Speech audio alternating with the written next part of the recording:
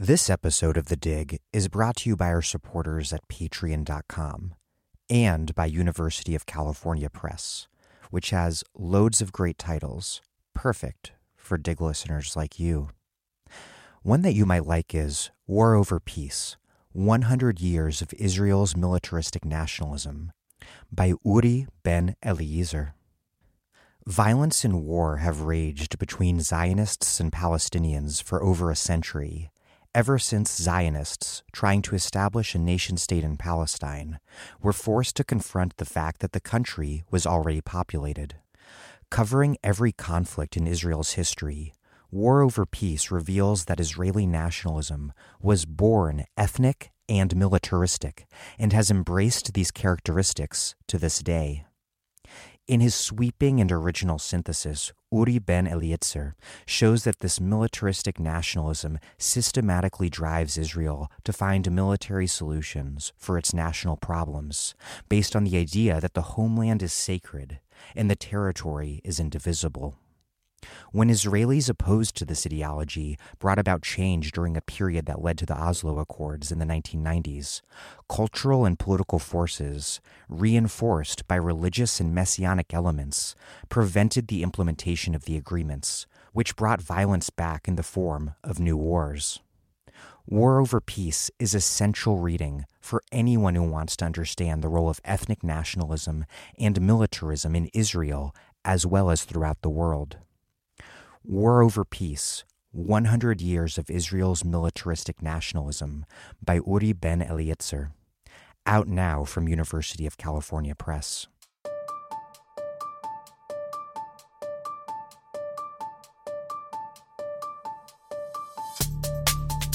Welcome to The Dig, a podcast from Jacobin Magazine. My name is Daniel Denver, and I'm broadcasting from Providence, Rhode Island. In France, the European elections crystallized a truly unfortunate region-wide dynamic, pitting an insurgent far right against a zombie extreme liberal center that presents itself as a bulwark against the nationalist tide. The traditional parties of the center, left, and right that were rendered irrelevant by President Emmanuel Macron's 2017 victory remain so. But while Marine Le Pen's far-right nationalists have consolidated their base amongst a not insubstantial minority, the radical left movement La France Insoumise, headed by Jean-Luc Mélenchon, did horribly in the European elections. In other words, in the wake of the Yellow Vest movement, the radical left has so far been unable to electorally capitalize on this massive revolt against a vicious, unequal, and alienating neoliberal order. And that is seriously troubling. My interview today is with Sébastien Budgen and Danielle Obono, a member of France's National Assembly with the left-wing La France Insoumise. And our interview explores what's going on. This is the third installment of my impulsively put together 5-part series on European politics. Part 1 was an overview of the situation with Chris Bickerton and Jerome Rose. After that, we had Grace Blakely, Maya Goodfellow, and Richard Seymour on the UK. Up next is an interview on Spanish politics with Carlos Del Clos and Magda Bandera. And finally, an interview with David Broder and Marta Fana on Italy. Before we get rolling, your support at Patreon.com is what makes this and every single episode possible. $5 a month gets you access to our newsletter. $10 gets you a copy of either Jacobin's ABCs of Socialism, Assad Haters' Mistaken Identity, or Feminism for the 99% by Nancy Fraser, Cinzia Arruzza, and Tithi Bhattacharya. Donations of $20 a month or more gets you a box of left-wing books. Your contributions not only make this show possible, which they do, they make it possible for me to keep making The Dig better, including by building our new website, thedigradio.com, which has all of our episodes, more than 200 of them, the entire archive, searchable by guest and by topic. Transcripts are coming soon, Plus, I have other schemes I've been thinking about that I hope to tell you more about in the near future. Anyhow, please contribute if you haven't already at patreon.com/thedig. That's patreon.com/thedig. If you can afford to donate and you listen all the time, you should donate. Okay, here's Sebastian Budgen and Danielle Obono. Sebastian Budgen is a senior editor for Verso Books and a contributing editor at Jacobin.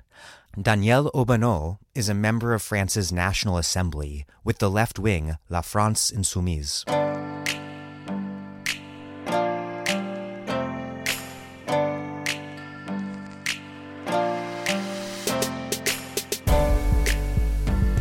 Deputy Danielle Obono and Sebastian Budgen, welcome back to The Dig. Hi. Hi. To start off, what lessons should be drawn from the EU election results in France? And what lessons are people drawing from these results that they shouldn't be? Marine Le Pen's far right narrowly beat out President Emmanuel Macron's neoliberal bloc for the largest share of the votes. The Greens saw a big surge. Meanwhile, both the traditional left and right parties and the radical left barely registered. What happened? What happened? We're still processing, honestly, the situation. For the first analysis that we've been talking about is the fact that the strategy of the government in France actually worked. Their strategy was to organize the political debate around a false alternative between the neoliberals portrayed as progressive versus the far right, so-called populists. That's how most of the people understood the electoral choice, and they voted along those lines. I mean, if we compare the results to 5 years ago, what was interesting is that what the Macron's party did was actually take the votes from the right. Mathematically, they just took, I think, 2/3 of the right-wing LR party votes. And that's how they campaigned. They've been campaigning over the past month about being the party of order that repressed very brutally the Yellow Vest movement. And they've been pushing and portraying the election, the European election, with a strategy of fear, playing with the anti-migrant fear in the electorate and so on. And they succeed in that sense. The problem is that they succeed to comfort the far right as their main opposition. People wanted to vote against Macron, I think voted for Le Pen in that sense. And the people who wanted to vote against Le Pen voted with Macron. Yeah, that's it. I think the interesting part, even though we failed, I think for us, we failed on two levels. We failed to show that we were the alternative to Macron and we were the true anti-system votes because we oppose the EU as it is. And I think because the far right has been doing this for far longer than us, they were seen as the anti-system vote. And on the other hand, the upsurge in the Green vote showed that there's an actual very high level of political consciousness about climate change. Saturday before the election, there was a youth march, youth strike for climate, and young people voted in greater number for this election. And it's quite interesting and very a good sign that there's this high level of climate change and young people have been striking and a lot of people are very conscious about it and the need to take actions. The thing is they just put their voted on the traditional green ticket because they are seen as, if you want to vote for climate, you vote green. And so we kind of fail in showing that our position, which said you can't separate social justice from climate justice and the idea that we have to fight on both issues. We made a big push on that, but it wasn't enough to convince this part of the electorate to vote for us. Sebastian? I think the first thing to say is that the result was disastrous on just about any level one would want to consider it. The way it's being spun by the centre-left is that there's an upsurge in pro-EU parties in the sense that Macron's party got just about the same as it did in the first round of the presidential elections, so that his base is solid, and there was a big upsurge in the Green Party vote. Both are very strongly EU. So that's the way it's being sold, as some kind of comforting sign that there's an upsurge in pro-EU sentiment. I think we have to be very clear that the election results were very poor, just about any way you look at them. First of all, there was an increase in participation, a substantial increase in participation, which means that although the RN, the new name for Front National, got slightly below what it got at the last European elections in terms of percentage points, in terms of absolute numbers, it gained, I think, 500,000 votes because more people voted for it. Moreover, the sociology of the RN vote, they got the massively larger percentage of working class votes. Of course, most working class people abstained, but of those workers who did vote, about 40% blue collar voted for RN. So it was a very good campaign for them. They have, as Danielle said, managed to position themselves as the main anti-systemic vote. Secondly, I think it was a very bad result for our side in the sense that Macron's force did consolidate itself despite months now of yellow vest protests. It's clear that the sociology has changed of his vote. He's taking votes essentially from the centre-right. Previously, in the presidential elections, for example, he took votes essentially from the centre-left. Now, like a vampire, he's sucking blood from the centre-right, and some of his centre-left voters, a substantial number of centre-left voters, are voting Green. But he maintained and consolidated a stable vote. And that's because his base is consolidating around his reaction and repression against the Yellow Vests. Partly, and also partly just generally, he is carrying out a neoliberal program that most centre-right people approve of, whereas the main centre-right party has been campaigning on a racist nationalist platform. And, if you're going to vote for that, you might as well vote for Marine Le Pen rather than for them. And they have crashed and burned in this election. That's one of the big results, is that the centre-right has been reduced to a very poor level. It's also a very bad result for us because although there was this big increase in the Green vote, which is a young urban vote which expresses concern about climate change and ecological destruction, the Greens have managed to come back from the dead, as it were. They were almost written off as a political force until recently, and they did so on the basis of a pro-market Green platform, not a left, very explicitly not a left Green platform. And thirdly, it was a very bad result because the forces to the left, Social Democracy, the Communist Party, La France Insoumise, and the small party around Benoît Hamon, Génération, all got terrible results. Not only were they divided, but the total vote between them and also the sort of renewed version of the Socialist Party all got very, very small results. So it was a very bad night on just about every level. So just to highlight what I think is a central question for my audience, why did La France Insoumise, the radical left party, do so poorly?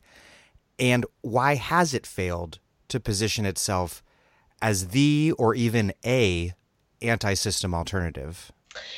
Those elections for us are very tricky because we were trying to walk a very thin line between opposing the EU. Our main slogan was we want to get out of the treaty without getting out of Europe. We are not defending a Frexit option. Maybe it's not thought clearly enough to appeal to the electorate and especially the working class people who are really critical of the EU. I think our main slogan was unclear and readable for a lot of the people who are angry against Macron and against the EU policies. We said it was a referendum against Macron, which it was, since the people actually, voted whether against Macron or to support Macron. But we were not seen as strong enough to be used as a way to oppose Macron, because the far right is very much ahead of us in terms of positioning as, the so-called anti-system opposition. Yeah, I don't know. Maybe Sebastian has much more. Yeah, okay. So I think the question is a good question because, every election in France has its specificities. So there is a big difference between a presidential election, which becomes centered around candidates and their programs, the personality and background of the candidate, their program, their campaign, and so on, and legislative elections, municipal elections, and European elections. And European elections are traditionally protest vote elections. They're you vote against rather than for something. But I do think there is a paradox that you're right to point out, Daniel, that is 2 years ago, Mélenchon got the best result for a candidate to the left of social democracy since 1969. We've had, in the intervening period, extremely impressive and hitherto unexperienced protest movements, both around the labor law reforms that were defeated and then this remarkable cycle of the Yellow Vest protests, which in many ways, Mélenchon was quite right to say, confirmed aspects of his program that he had fought on around democracy and around social justice in 2017. It's not been a dead period at all. It's been very full of social struggles. And by all accounts, La France Insoumise did carry out an energetic and positive campaign. So, you would have thought that all the ducks being in a row like that, you would have expected a much better result than the 6% that was achieved. And I think everybody, political observers, members of France Insoumise and others, are shocked at how low that score is. I think we have to be honest and register that it's a very, very low score in comparison with what anybody was expecting. So it's a real question, why was the result so poor? Now, Danielle has said that it's partly to do with the far right being well positioned as an anti-Macron vote, and that's true. It's a bigger, more implanted party, which has more legitimacy, if you like, historically as an anti-systemic vote, and more specifically in the current period. Of course, she was the second round candidate against Macron in the presidential elections, and Macron and the far right have done everything they can to polarize the campaign around that as the binary choice, him or her. So all of that is true, and it is also true that the issue of the EU itself is a complex and confusing one for much of the electorate and indeed for many of the parties. It's true that many of the parties that took a much harder line on the EU, let's say a couple of years ago, both the far right and the radical left have now taken a less hard line on the question, and it can come across as confusing or as vacillating or as not being clear on what you're actually campaigning on. But I do think we have to go a bit further than that and ask why, despite these social struggles, despite that incredibly good result in 2017, despite an energetic campaign, the result was still so poor. And then I think we have to mention the fact that La France Insoumise has been racked in the period running up to the campaign with some very serious divisions and arguments that I would argue are not being dealt with in a particularly constructive way, largely dealt with through expulsions or people walking out and slamming the door behind them. This is a debate between a sovereigntist/populist wing and a more traditionalist left wing? It's a bit more complicated than that, but that's one of the divisions within the organization. I mean, we have to be clear also that La France Insoumise is not a party in the traditional sense of the word. It doesn't have national congresses where things can be debated out. It's a movement, as they say, so it has a much more nebulous internal structure, which arguably is very good when things are going well, but not so good at dealing with situations which are not going so well. So there have been divisions within the organization. There have been tensions around Mélenchon's specific role he has played. There was serious incidents that happened around police investigations, around, dubious but nonetheless accusations of corruption, fiddling the accounts, which he played a very aggressive role and was filmed on national TV playing that kind of role. And that has had an impact on his quote unquote presidential image. And I think it's also the case more profoundly that La France Insoumise does face a strategic dilemma that it has not resolved. As you say, on the one hand, between saying that it's a movement that goes beyond the old left and no longer is in the logic of constructing an alliance of left organizations as the Left Front did originally, but is addressing itself directly to the people in a quote unquote left populist manner, and therefore no longer has to deal with those kind of mediations. And a second position, which argues that this is too simplistic, that there is still a role for La France Insoumise to play as a pivot for uniting forces to the left of social democracy, even though that can be very annoying, painful, difficult in terms of negotiating with different apparatuses and micro-apparatuses. And believe me, I'm sure dealing with Communist Party is a very difficult thing to do. But there is a strategic dilemma there which has not been resolved, and there is, in a sense, a kind of move from one position to the other throughout the different campaigns. And to some extent, this campaign, the European campaign, was somewhat more traditional in the sense that it was rhetorically, at least, a campaign of the left, not a left populist campaign. But of course, that didn't really hold any water because it was faced with three other competing candidacies. Well, four if you count Lutte Ouvrière. So that is a real issue which at some point is going to have to be addressed in a serious manner. And then I think even more profoundly than that, I think we have to be also honest and say that the Yellow Vest movement has been quite a very impressive upsurge of social struggle and social mobilization involving layers of the population that previously were not involved in any kinds of social protests and so on. But it has shown up the weaknesses of the left, of the radical left, that it's precisely taken place in places where the left has no real presence. It doesn't have roots in many of the areas where the Yellow Vest has been strongest. Its very emergence and lack of attachment to traditional organizations itself signaled, in a sense, right, the breakdown of traditional left institutionalized means for mass mobilization.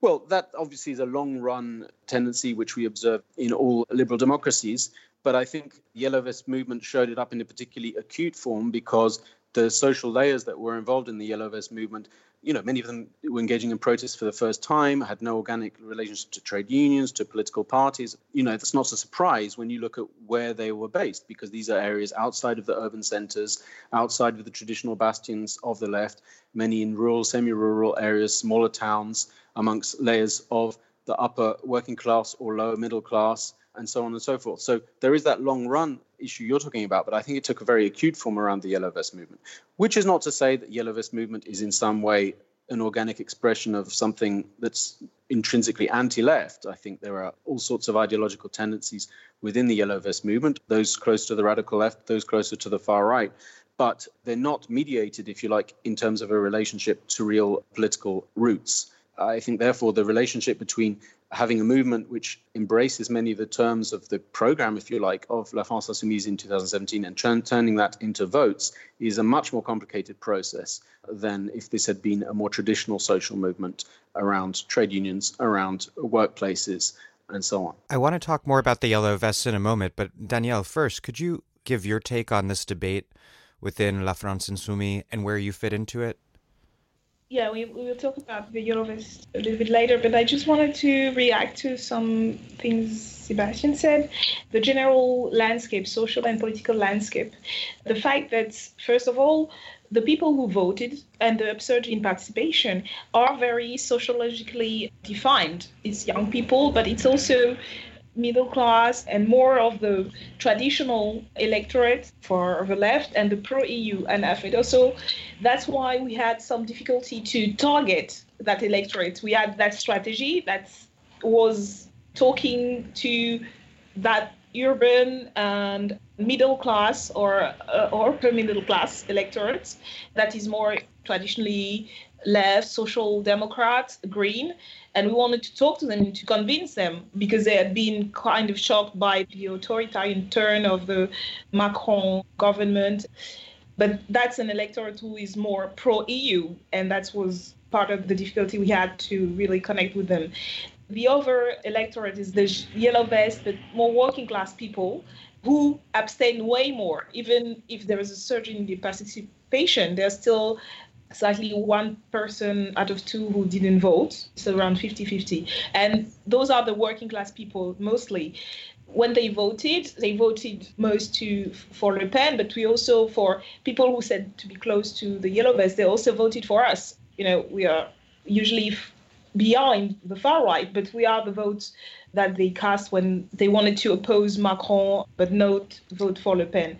So I think that's the difficulty we had. But also the fact that despite the vibrancy and the strength of this movement, it was left alone by most of the left. by the trade union leadership. They never wanted to actually connect to the Yellow Vest movement. And that's part of the reason why Macron managed to make his grand debate and organize all those things and target so harshly and brutally the movement. I think the level of repression that this movement underwent is not to be underestimated, to the point where even activists who have been doing demonstration for years were actually afraid to go on demonstration because we feared that we could be injured. That's part of the general atmosphere. And for most of the last period, the majority of the so-called left, even the trade union, actually kind of rejected the Yellow Vest movement. I think that when you had with the fact that despite the social movement against Macron reform, we actually lost all of those battles. So I think it put a weight on the left and on us because, we weren't able to actually achieve any victory. And the only one who managed this, the Yellow Vest movement, they managed to make Macron retreat but a little bit. And he was able to put this aside by crashing and crashing on the movement. But about the debate inside our movement, I think it's not so much divide between the so-called sovereignist and populist and the traditional left, because I do think of myself as leaning toward like this populist side, because I do think that our strategy to appeal to the people and to talk to them, and the idea we want to federate the people rather than unite the left as a strategy, I do believe that this analysis is still very valid. And I think the Yellow Vest movement confirmed most of our theory about it. So it's not sovereignist versus leftist or anything. We need to be able to transform our movement as it is as a movement, but it needs to be more structured, and we need to be able to structure the social movement also in a more efficient way. Because when you think about, for instance, the Youth for Climate movement, where we did a lot of things on that issue, but we don't have enough people on the ground to actually organize that youth. I think it's very significant that that's a political generation that is not structured by any other organized left groups now. I think the trade union movement is very small and very weak.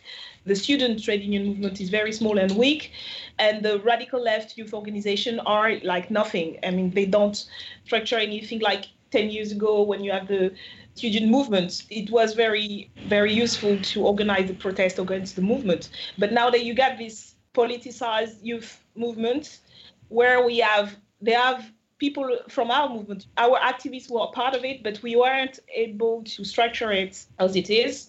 So we have to think about how do we change our movement, how we strengthen our movement without, and I really do believe we can't, just go back to discuss and talk with the groups in the left. I think it would, to the people who are so angry against the system, to most of the Yellow Vest movement, we can't just look like we go back to politics as usual, because politics as usual is, for the period, impossible, because there's still this crisis, this institutional and political crisis, this social crisis, and we can go back to left politics as usual. And I think we have to be more clear, and maybe we have to make a stand more clearly that people who regard themselves as left have to choose between our line or the social democrat or green democrat kind of strategy. Either it's the Socialist Party or the Green strategy, which is conciliatory with the system and the EU, but also with Macron to some extent, or it's a clear break, and then we can actually move on and actually build together something. But I think that there's need a clarification, a strategic clarification between the left, and we have to play a bigger part in speaking with all those people for this clarification to happen. Sebastian, what's your take on what Danielle said, and do you think that the EU vote offers ammunition or evidence to one side of the debate or the other? If the analysis was so correct and it's working so well, then one has trouble explaining why the result was so poor. I think it's unacceptable to simply say, we have the right line, we just didn't explain it clearly enough. That's the traditional talk of establishment politics, there's a failure of communication here. Our message wasn't clear enough, but basically we're correct in everything that we did. I don't think that you can use this electoral result as a point in support of the idea of the federation of the people being the correct strategy. It's either just a hiccup or it's a serious issue that you need to address seriously. However, I think Danielle is correct in saying that there is a problem in the new political landscape, which is shaped both by the decline of the centre-left and centre-right parties and these new social movements, which do not take the traditional form of the past and which have extremely high levels of distrust towards politicians and establishment politics as a whole. There's a real problem with simply promoting a return to a lash-up between La France Insoumise and the smaller political forces in the form of the Left Front that was the previous incarnation. But I think there's equally a problem with just pretending that they're going to go away. I think there's one thing that this election proves is that although perhaps there's nothing positive that the Communist Party or Benoît Hamon or the new incarnation of the Socialist Party can contribute, there are a lot of negative things that they can contribute and will continue to contribute in providing obstacles for a strong pull to the left of Macron. So, they have no reason to pack up and go home or to die silently by the side of the road. And the idea that they were going to do that, I think, is completely disproved by this electoral result. One question that Danielle is not addressing is that there are limits to how attractive La France Insoumise is as a federating force. It is not a political force that can be seriously described as democratic. It is not an authoritarian Caudillo-style force as it has been described by ridiculous people on the centre-left. But it's not either a political force which you can have serious political debates in. And I think that is going to become increasingly a problem if it wants to reach out to more heterogeneous forces. If it wants to, for example, appeal to the young people who voted Green in this election and who see climate change as the primary challenge for the left, then it's not going to be able to do that with the kind of structure and internal structure that it has at the moment. It's just not going to work. It's going to break at some point and enter into crisis. I think we already saw that in Spain with Podemos, where you have a similar type of nebulous structure which hasn't been able to deal with internal debates and contradictions and has led to, expulsions and splits and is declining as a political force. That is a serious, immediate challenge for La France Insoumise that is no point denying. Danielle? Maybe I didn't express myself clearly enough. I wasn't saying that it's just a hiccup, or we can, say that we are right and the people will be right at some point and then it will work out great. I do believe that our strategy or our objective or analysis are correct to some extent in the way we analyze the landscape and the way we analyze the political balance. What we, especially in this European election, we weren't clear enough ourselves on the issue. Do we have a very clear political position against the EU and say, okay, we oppose the EU or we are ready to get out of the EU? I actually acknowledge that our position wasn't clear. It's not the people who didn't understand, but our position wasn't clear. And so people didn't understand what we meant because we didn't understand ourselves, how to position ourselves. So there's this clarification we have to make. I would say also, and I thought that's what I was saying earlier, is the idea that we have to have a debate with everybody on the left. I wasn't even talking so much about the Communist Party or Génération, because I think that's where the discussion will be easier. We actually do work very well with the Communist Party MP at the National Assembly. I think we work way better with them than with the leadership of the Communist Party. Their positioning as the traditional left didn't actually work either. So who I was talking about was the people who still vote for the Socialist Party and that managed for them to have what they call a decent vote, which is like half the vote they had the previous election. But since they didn't collapse too much, they thought it was a decent vote. And I think what that needs to happen is to say, okay, now clarify the strategy and to say we can't have Green Party, Socialist Party, France Insoumise just put together and to say if we add our results, we are like a big force, because there's disagreements when you have a Green Party who is willing to ally with Macron at the EU level and who are with this like greenwashing and green for market stuff.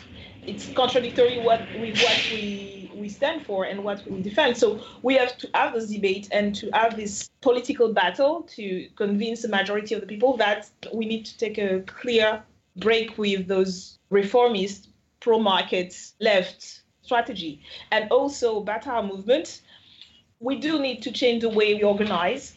There have been a lot of energy put in the campaign, and yet we haven't been really able to structure good enough with different sections of the population or different section of the organized left. And that's a weakness. Obviously, it's a weakness. As for me, I don't believe that what's needed in the situation right now for the people is a new party. To me, the idea that we are a movement that left sovereignist or radical left or even ultra left can be together in. I do believe that's what made the success of the campaign in 2017, the fact that it was that wide. Yeah, people like me and people who call themselves sovereignists agreed to campaign on that program.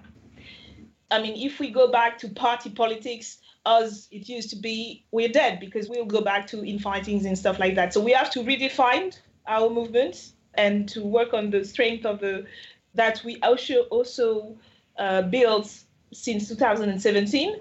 If you also look at the situation of the left, we obviously underperformed. We didn't have the result we expected. We were around more 10 and we have 6, which is far below our expectation. But if you see on the European level, with the other organization like the Bloco in Portugal or Podemos, which doesn't have the same structure as us at all. It's way more structured around, currents and stuff like that. That doesn't actually work so well either. It's a different model, but it's still, you can't say that Bloco is so much better because also the political situation is quite different in there. I mean, we actually are the one who had one MEP, and we had now 6. I don't say it's as great as we could, and we want it, but we do need to redefine how we operate, of course, and how we organize. But I still think that the general idea of what is happening is the clearest for me, the France Insoumise analysis, and the idea that we can go back to party politics as it used to be is still relevant to me. I don't say nothing's changed and we just keep going. Of course, we need to change. But to keep the general, I would say, boussole. Campus. Yeah, the general the campus and this idea. And now we have to rethink our strategy and our tactics. Sebastian, what's your response to that? Is it fair to say that a lot of different sorts of strategies for the radical left are falling short all over Europe because there's this dynamic in the EU that seems to structurally pit neoliberal centrists against the far right in a fight over what seems to always be defined as over the future of Europe? That is a problem. And of course, that's how the mass media want to play it. That's how that plays. That's very convenient for the forces of the neoliberal center. It's very convenient for the far right as well. And there are real objective difficulties. So that's all true. But I mean, even there, the limitations of that binary opposition between far right and neoliberal center, have been shown up by these elections. The far right did not do as well as they were hoping on a European-wide level. They did very well in Italy and France, but declined in Spain and Denmark and in the Netherlands, for example, and in Germany are stagnating. That tendency certainly exists, and that is a structural difficulty. But of course, if you set up a straw man argument, then it's fairly easy to win it. I mean, if you say the only alternative to the structure that La France Insoumise has today is to go back to old party politics as usual, backroom dealings with leaders of different forces on the left, then of course that almost goes without saying that that's not going to be an attractive or positive option. If your strawman opposition is saying, well, if we're not a nebulous movement, then we won't be able to have the breadth that involves people from the radical left as well as people from the sovereigntyist left, then of course, then that argument resolves itself. I think that we have to be a bit more serious than that. I mean, nobody has a golden bullet, okay?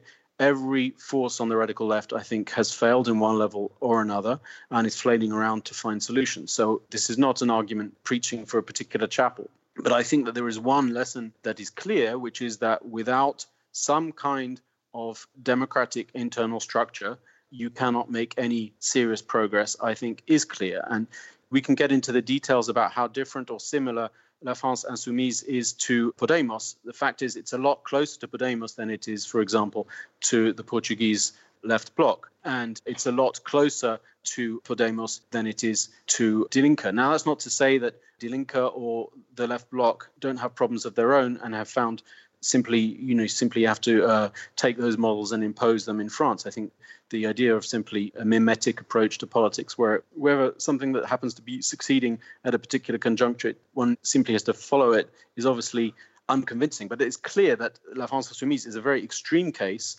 of a lack of a clear democratic structure. Local committees of La France Insoumise are not able even to organize themselves in a structured way between themselves at a national level. There are no such things as serious national congresses. The decisions are taken by a relatively small group around the leadership. And Sebastian, you've suggested that this is also, I think earlier, that these organizational democracy issues are related to why the radical left has ceded climate politics to the Greens who ironically embrace the sort of free market environmentalism that prompted the Yellow Vest movement in the first place. Yeah, I think it's a sad irony, really, that the Green Party in France, which is a very old party now, it's quite a corrupt party, it's a very small party, it's been involved in all sorts of compromises, even on its own terms. It's ridden by factionalism and struggles between leaders of it. And in fact, Macron was very successful in poaching a number of its leading figures, just before the election. It's very ironic that such a rotten organization could appear as new and enticing and exciting for younger voters today. I think at least a part of its appeal is that it does seem as if it is a party that is relatively open and democratic and horizontal. Now, of course, in reality, the Green Party doesn't function that way, but that's certainly a successful image that they've been able to portray. So it seems to me weak as an argument to say that the radical left can not only portray itself as democratic, but actually do better in practice than the Green Party of all forces. There is a real problem with political mobilization in getting people politically active. Social media and so on can be overplayed, and there's a lot of exaggerations about them and so on and so forth. But there is a democratic demand that is much stronger nowadays than, let's say, 50 years ago. And if you don't respond to that in a positive and constructive way, then I think you're going to have extremely serious problems in the future. Danielle, your response to that, and also if you could touch on this question of why it is that the radical left has ceded climate politics to the Greens. I think it's a surprise. I just wanted to remind the people that the Green Party had a much higher percentage of the vote 10 years ago. When they first started, they had 16%. It was the first time they had like ELV, which is like not the Green Party, but this new name. They had this reshaping, redefining of themselves at the time in 2009. And that's when they got 16%. So I think it's a periodic surprise we have with the Green Party when they do well. The European elections are the election where they actually do well. That's an election which is all the more fitted for them that, as I said, the mood of the time, and that's a very positive thing, is that political consciousness about climate issues are increasing, and it's a good thing. To me, I may be wrong, but people didn't vote for the Green Party as a party.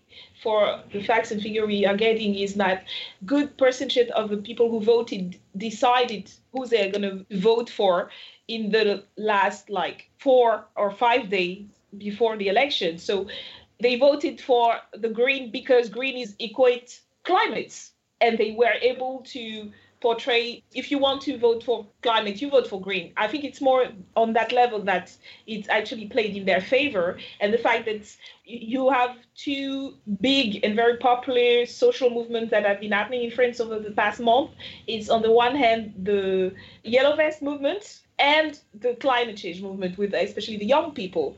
They were able to capitalize on that better than we were able, of course. What we've been trying to do with some of our allies in the social movement, organization like ATTAC, is to connect climate justice with social justice. And that's still the big task ahead. And to oppose all the attempts to accommodate the climate demands with the markets. And that's what Macron has been doing. And I think most of the Green Party leadership is doing. And they've been saying, Jadot, who was the first candidate on their ticket, was saying, I'm good with, with the market and we can do a green policy within the treaty and so on. So yeah, I think that's what appealed more than the party itself or how it's structured.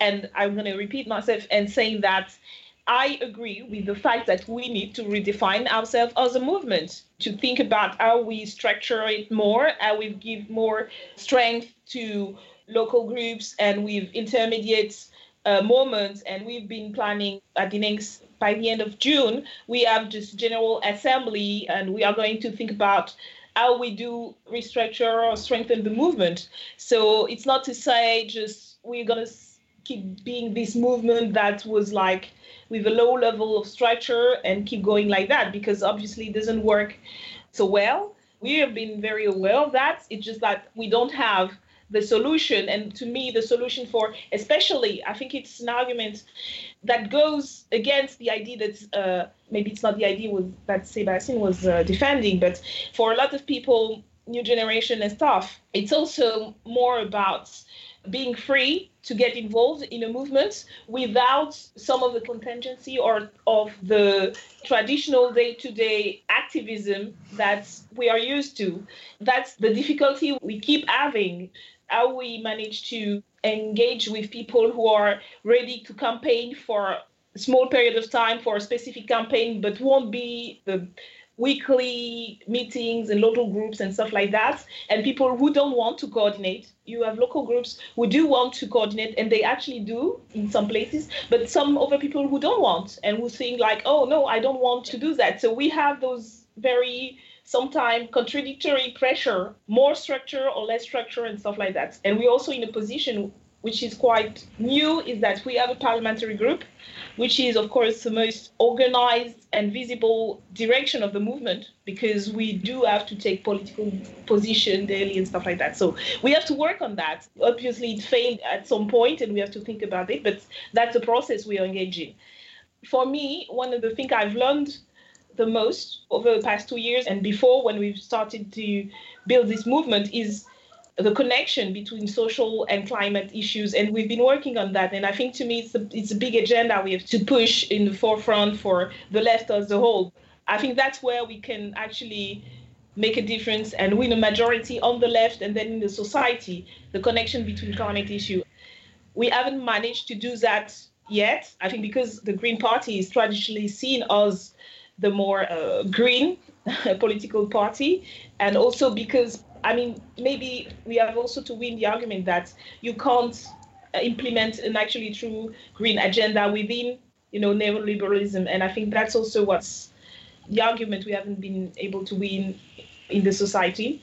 We played, I can say it humbly, but I do think that some part of the environmental activists do recognize that we played, whether you think about anti-nuclear plants movement or activist movement on the ground, we've been very active in those areas, and we had some recognition as being, the one in the National Assembly. We are the only green actually group, because there's no green parliamentary group in the National Assembly, and we are the one who have been, doing that, pushing forward this climate justice agenda.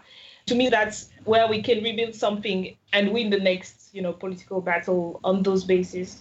I'd like to talk more about the Yellow Vest movement. Where is the movement now?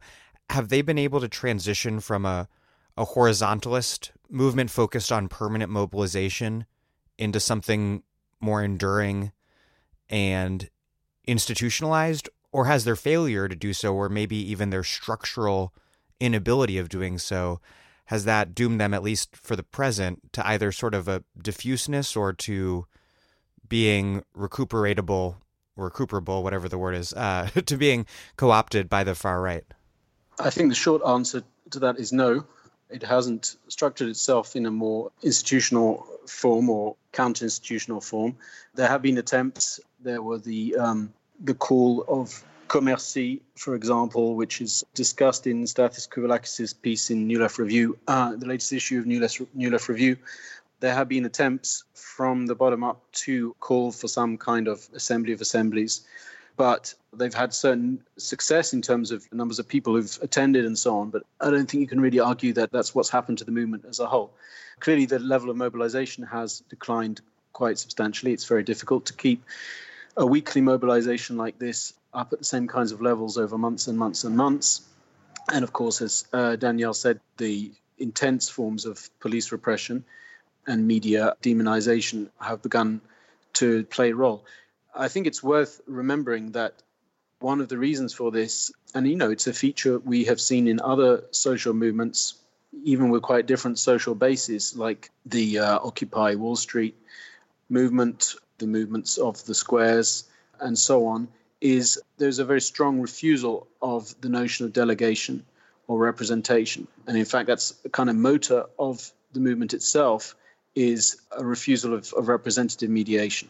And that's very positive in some ways, because it means that attempts to negotiate, quote unquote, or have reasonable chats, quote unquote, with various supposed leaders of the movement that the government has tried to engage with have failed, either because those figures who have been selected have been trolled to death on social media and had to pull out, or because they've insisted on, for example, putting it on all discussions on Facebook Live and so on, which the government has refused to engage in. So that's a very positive thing on one level, this kind of radical refusal of representation and delegation. But of course, it has a flip side, which is that if you don't give yourself your own structural form in which some kinds of representation or delegation, however democratic or revocatory or temporary, are in place, then you're going to have problems either of self-appointed spokespeople of the movement who are not particularly representative, except in terms of the number of YouTube views that they get, or political parties like the far right proclaiming that they are the true representatives in some sense of the spirit of the Yellow Vest movement. It is unclear to me how that is going to play out. It's quite possible that you might see a revival of mobilization of the demonstrations and the local actions as the spring arrives, the period of social struggle, which is often quite intense just before the summer holidays in France, or perhaps after the summer holidays in September, October. It seems to me pretty unlikely that the eternal repetition of the same in terms of these Saturday demonstrations is going to work on its own. Some kind of shift is going to be necessary for the movement to continue. That doesn't mean that the movement won't take other forms around other issues, but it does seem to me difficult to imagine how just having Saturday demonstrations and local actions with smaller and smaller numbers of people involved, even if the authorities do exaggerate the decline, can be stretched out over an indefinite period of time. Danielle? Yeah, I do think it's an unprecedented social movement, and the left failed this unprecedented social movement. The left as a whole, the trade union movement, the political organization, for the most part, and yet it still shook the whole. I think it's the biggest challenge the Macron government has faced, and is still facing, because the crisis is not over. Obviously not. They did some concessions, but not big enough for most of the people, even though there's been a shift in the movement, of course, because with the increase in the repression, especially, and because it was weeks after weeks, some part of the movement, people, especially in the countryside, in the roundabouts, were expelled from the place they had organized their pickets and stuff. It shifted to cities and, more some section of the Yellow Vest movement. So, but still, the support for the demand was still massive. And I think what is happening is still the crisis is not over. I think it will replicate in different ways. And it has already begun to diffuse into all the social movements. I mean, in every demonstration now and mobilization, because there have been some mobilization, especially on education issues, there is a Yellow Vest people. It's now a part of social movements.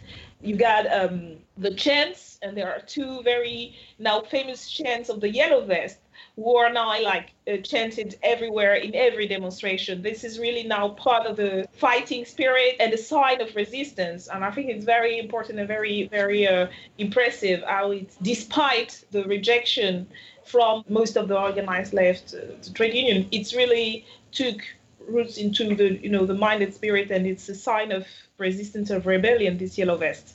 And now we'll see, because it's interesting, I think we need more data about it, because there was around the European elections, there was a lot of debates inside the Facebooks, and there are few figures that emerged in the movements. Some of them actually said they would vote for our list, and some people known just stood with the far right. But I think there's a strong percentage that actually advocate to abstain from the election, and so you have this disconnection between a mood and some section of the population who had never been politicized before and who are repoliticized but still reject the institutions. It's like this politicization process is still happening outside of the traditional political system. And so they didn't vote. And yet there's still this demand for democracy and stuff like that. And we'll see. I mean, we got a big test now ahead in the next month because we've managed to win this referendum about the sale of the national airports. There was a big debate in France in the parliament with Macron, who is like selling Paris airports. And it was very opposed by a majority of the population. And so we managed to win a referendum. And it will be a test to see whether those sections of the population that have been repoliticized will engage into this campaign. And if we manage to build on that, because we have to gather like 4 million votes, which is a big number, we'll see the yellow vest is far from over, and I think it will resurface in different ways. And through this big campaign we're going to do about the referendum about the Paris airport, it may be a means to actually re-engage with those people. I've seen on Facebook and so on an article about the European elections and the Gilets jaunes support for the Front National being shared by people like Arthur Goldhammer, who is, basically a shill for Macron. And the spin that's being given on it is that 40% of Gilets jaunes voted for Marine Le Pen. I think it's important to state that is an opinion based on an exit poll of people who claim to feel close to the Gilets jaunes, not Gilets jaunes activists. I think it's clear from a more detailed analysis of what that means is that there are various concentric circles around the Gilets jaunes movement. And of course, the Front National is a real social force. And there are some far-right supporters amongst Gilets jaunes activists, but they're in a very small minority. But people who support, in some sense, the Gilets jaunes process from a passive perspective, often following it via the news or via the internet, those are the people who've been measured as the 40% who voted Marine Le Pen. So I think we need to be quite careful with some of the ways that this data are being interpreted and repackaged by the pro-Macron camp, if you like. The people who voted from the Yellow Vest movement, it's very contradictory because there's all different sections. You get the so-called more moderate, I think, that stopped being active in the movement at the moment when it turned really it was very, very much highly repressed and demonized, and still a majority of the people supported the demands. And the majority of the demands were progressive ones. I mean, at no point, there have been attempts for the far right to push its own agenda within the movement, but they mostly failed. And what actually kept being pushed forward and what people agreed on were actual progressive demands.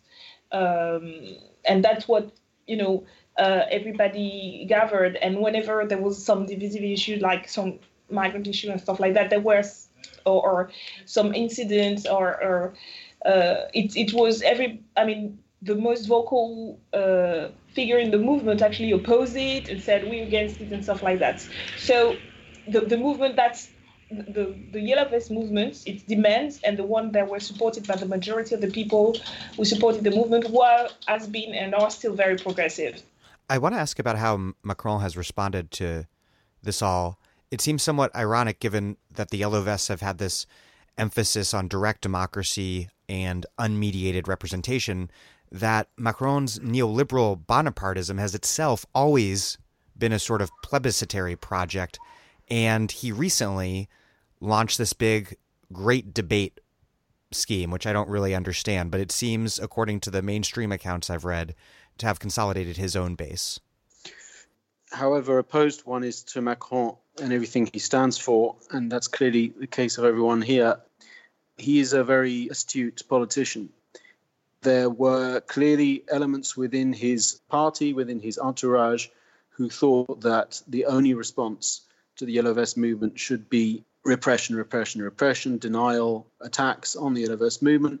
But the other, if you like, softer part has been pushing to organize what was described as a national process of consultation across the country, of open meetings in which he and others of his government played an active role.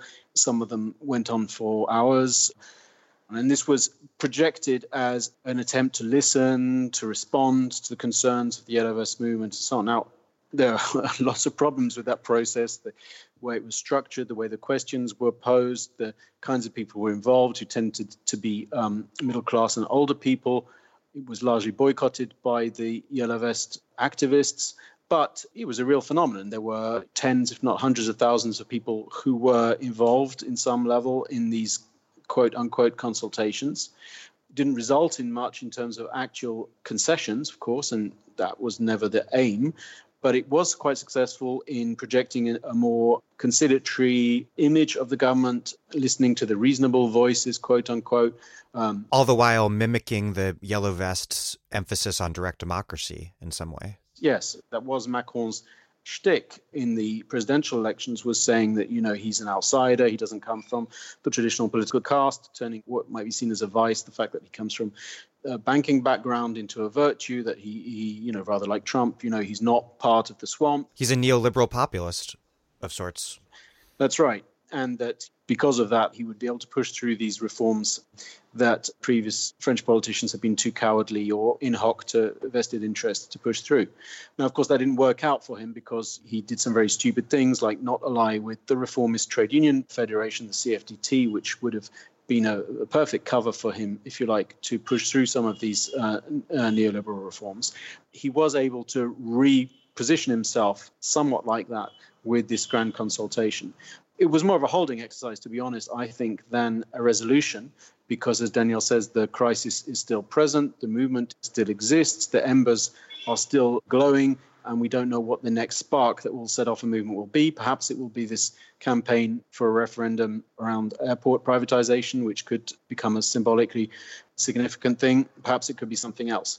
But it was an astute move, and it bought him time and allowed him, as we can see, to reassure, if you like, the right flank of his electorate that he was their man, and they repaid him in spades in this election by deserting the centre-right party. He lost some on his left flank, largely towards the Greens, but the net result for him was pretty positive. Danielle? The idea, the illusion some may have had that it was both, Macron, he sold himself as like being both right and left. I think over the past 2 years, whether it's on economic issue, but also on issues like migrants, with the anti-terrorist law, with the repression of the social movements, he showed himself there was no left bone in his policies. Even you could feel it in the National Assembly with his majority. And they used to, the one we were talking with would say, okay, we may do this very neoliberal policy, but then we will have the social side of it. And this social side never appeared.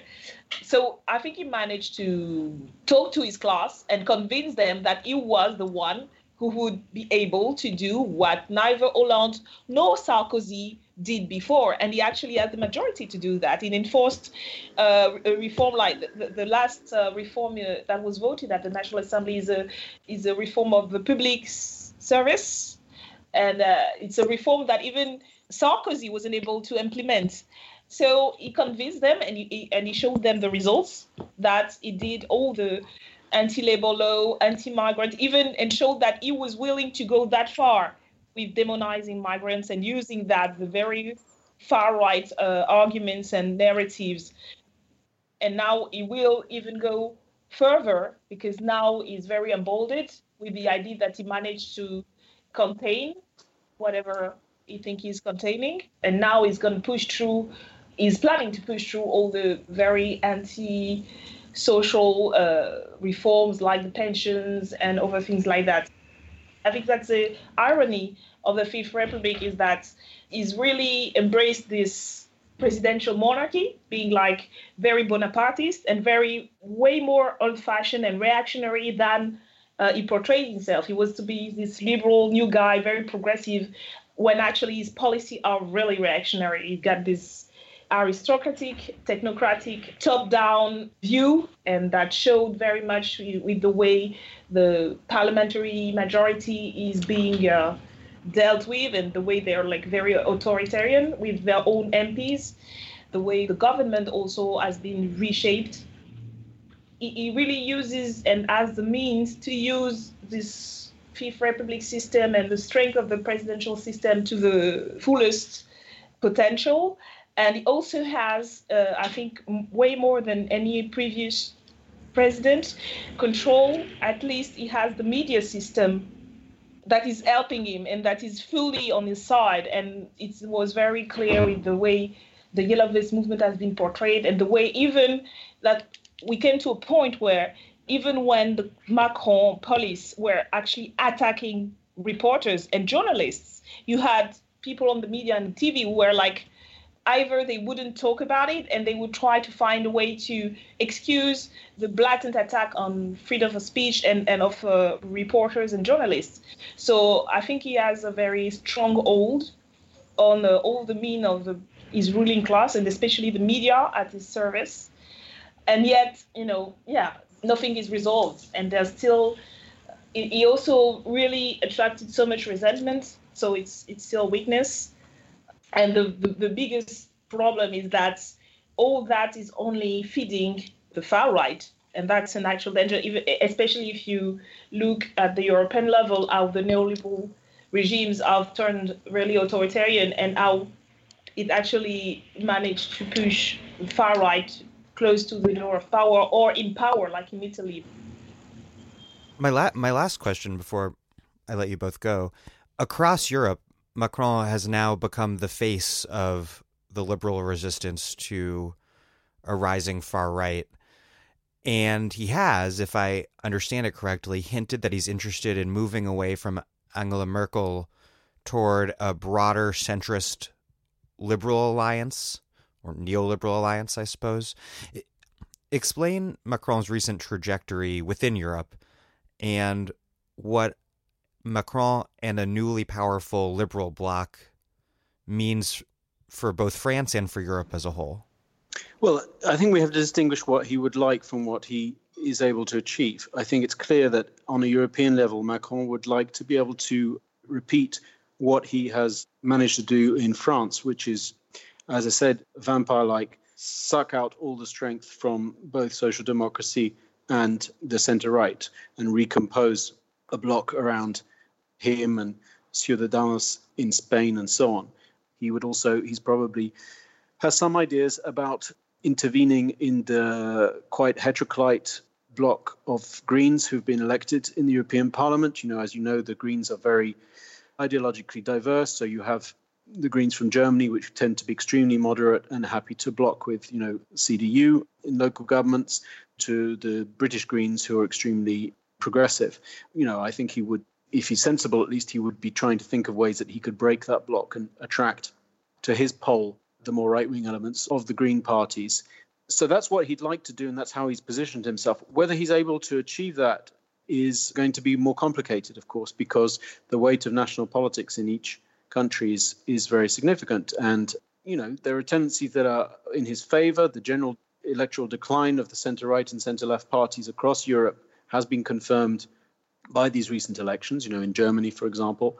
In the UK, there have been slight counter tendencies, like in Spain or in Portugal, where social democracy seems to have bounced back. But broadly speaking, the centre-right and centre-left forces are declining quite rapidly, and therefore you could imagine a scenario which would be quite favourable for him to reconstruct this bloc around him. But you can't act purely at a European level. You also have to defend national interests, and French national interests, as we know, under capitalism, national interests are not always harmonious with other national capitalist interests. What is good for French capitalism is not always good for German capitalism, for example. There are going to be objective problems for him, but I think he's got a good start, if you like, in being able to recompose around that. And he's faced with his enemies, if you like, are weakened in terms of centre-right, centre-left, extremely weakened in the case of the radical left, which was, didn't start from a particularly high base in the European Parliament anyway. And in the case of the far and hard right, divided between various different groupings who have their own differences between them about geopolitics and about economic policy. So, he's got a good chance. I suspect that what he's able to achieve is going to be substantially less than what he's expecting because of this problem about capitalist antagonisms between different blocks of national capital, despite the increasing internationalization and so on, and the weight of different political parties within their own national social formations. But he's got the best possible conditions, I think, for it at the moment, certainly if he manages to split the Green bloc. Danielle? Europe is very much still in crisis, and we haven't talked about Brexit, but it's still actually happening or not happening, but whatever is happening. Also, the fact that the German government and coalition has been weakened, and they still hold much of the political deciding force in the EU direction, and even having an ardent position than what Merkel has been trying to manage on their coalition. So I think that's he presented himself as the hero of Europe, but still the EU is still in crisis, and he hasn't won any major battle against Merkel on EU policies. We'll see now with the election of the president of the EU Commission whether he's managed to win the argument, but I think they may manage to find a middle ground. But on the main economic and political issue of the EU, he failed to win against Merkel's government. And I think that's what makes it difficult for him on the European level. And I also think that he lost some of his clout with the way he's been handling even if he did the job of containing the social movement stuff, the brutality of his repression. And when you think about the UN and the European Council criticizing and saying that what was happening was very dangerous for democracy, especially as he was positioning himself as, the anti-Salvini guy or the anti-Orban. I think it lessened his credibility as a so-called progressive, and more generally on the European level, and also on the international level. The last thing is he's been trying to position himself as the anti-Trump and like his strategy to make nice with Trump, and on that level also he wasn't able really to influence anything on those issues. So I think that's what make it difficult for him to actually. That's what lessen his room of maneuver on the European level, I think. Well, Deputy Danielle Obono and Sebastian Budgen, thank you both very much. Thank you very much. Thanks very much.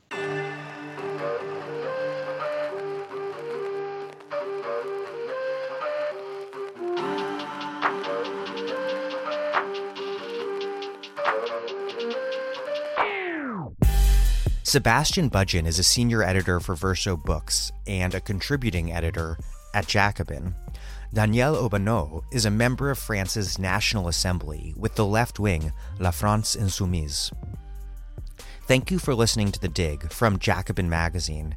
As Marx once said after noting that all forms of the state have democracy for their truth, and for that reason are false to the extent that they are not democracy. While other podcasts have only interpreted the world in various ways, our point is to change it. We are posting new episodes every week, usually just once or twice, but this week 4 times. The Dig was produced by Alex Lewis. Music by Jeffrey Brodsky. Our communications coordinator is Julia Rock. Our managing editor is Thea Riofrancos. Check out our vast archives at thedigradio.com. Follow us on Twitter at TheDigRadio, and please find us wherever you get your podcasts and subscribe. If it's in iTunes or wherever, you can also, please, leave us a nice review. Those reviews help introduce us to new listeners. What also does that is you telling friends, family, strangers, whoever about the show, please make propaganda for us.